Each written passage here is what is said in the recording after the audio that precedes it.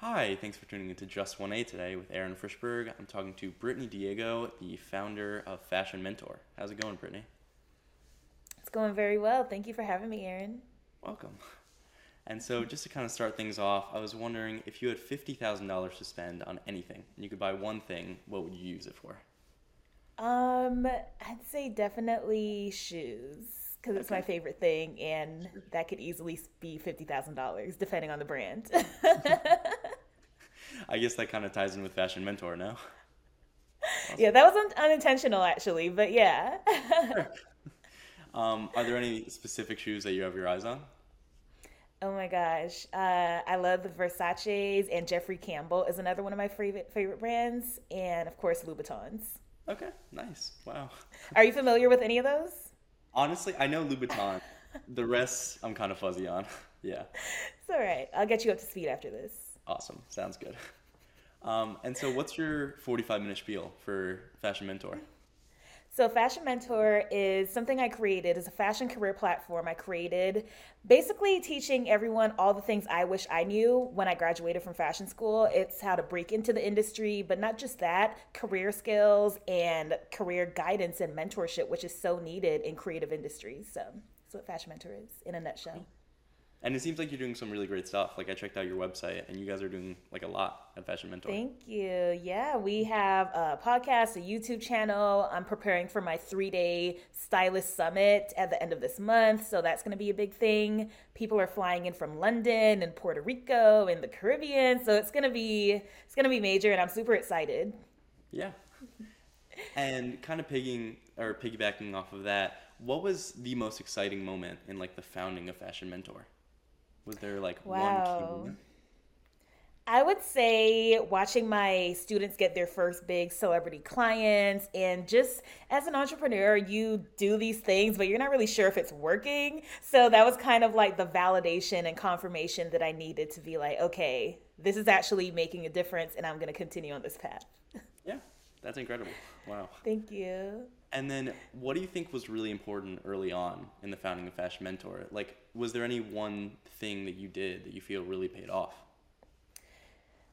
Honestly, I would say the persistence because when you're starting a new business, you're not going to get a lot of support, unfortunately. And I feel like a lot of people give up because they're not getting that support that they thought they would get from family and friends. So you have to really be mentally strong to be an entrepreneur and to continue on with it when you're not really getting, much support in the beginning, which you probably won't.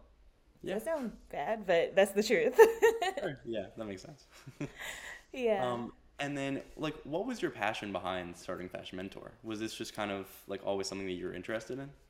Yeah, so all my life I knew I wanted to be in fashion. I was this weird kid that was kind of career focused, and I knew that was my path since I was 10 years old. Then I ended up finding a fashion high school here in LA, which is a very unique thing that's only LA would have. And of course, majored in fashion design. So my whole life has just been fashion, fashion, fashion. And after I graduated, I didn't really have the career guidance that I needed to actually get a good job. And so I started doing all these internships and assistant roles. And I got an internship after I had my bachelor's. And I was like, this is not what I pictured for myself. So if I had more guidance, I would have been on a better path early on. So I wanted to basically pay it forward. And Fashion Mentor started out as a blog that I created to talk about my do's and don'ts as a fashion intern, how to get jobs, what to put on a fashion resume, what to wear to a fashion interview. Because what you wear for a fashion industry interview is different than if you're in tech or accounting or things like that. So just sharing everything that I learned and passing that information on. And that's just been my purpose and my passion ever since. Awesome.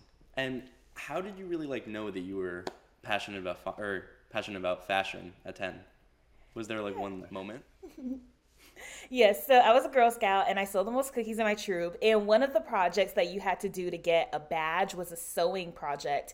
And that was my first introduction into fashion. And I was just really fascinated that us mere humans could make clothes. And I just fell in love ever since then. So, yeah, the Girl Scouts really have that impact on me. Yeah, sure. And now it's led to the Fashion Mentor, so it's done so much. Yeah, yeah. And then I guess as a last question, if someone were in your shoes as an entrepreneur or just starting really any project, would you have any advice for them? Yes, I would say there's a TED talk about this also, is figure out your why. Your why has to be stronger than everything because you're going to run into tough moments and you're not going to be motivated all the time. So you have to be disciplined and have strong goals. So figure out why you started in the first place and remember that in those tough times. Oh. Yes. Well, thank you so much for coming on. It was really great talking to you, and I really appreciate your insight. Absolutely. Thank you for having me. And I hope this provided value and inspiration to some aspiring entrepreneurs out there. Awesome. All right. Well, have a great day. Thank you. You too.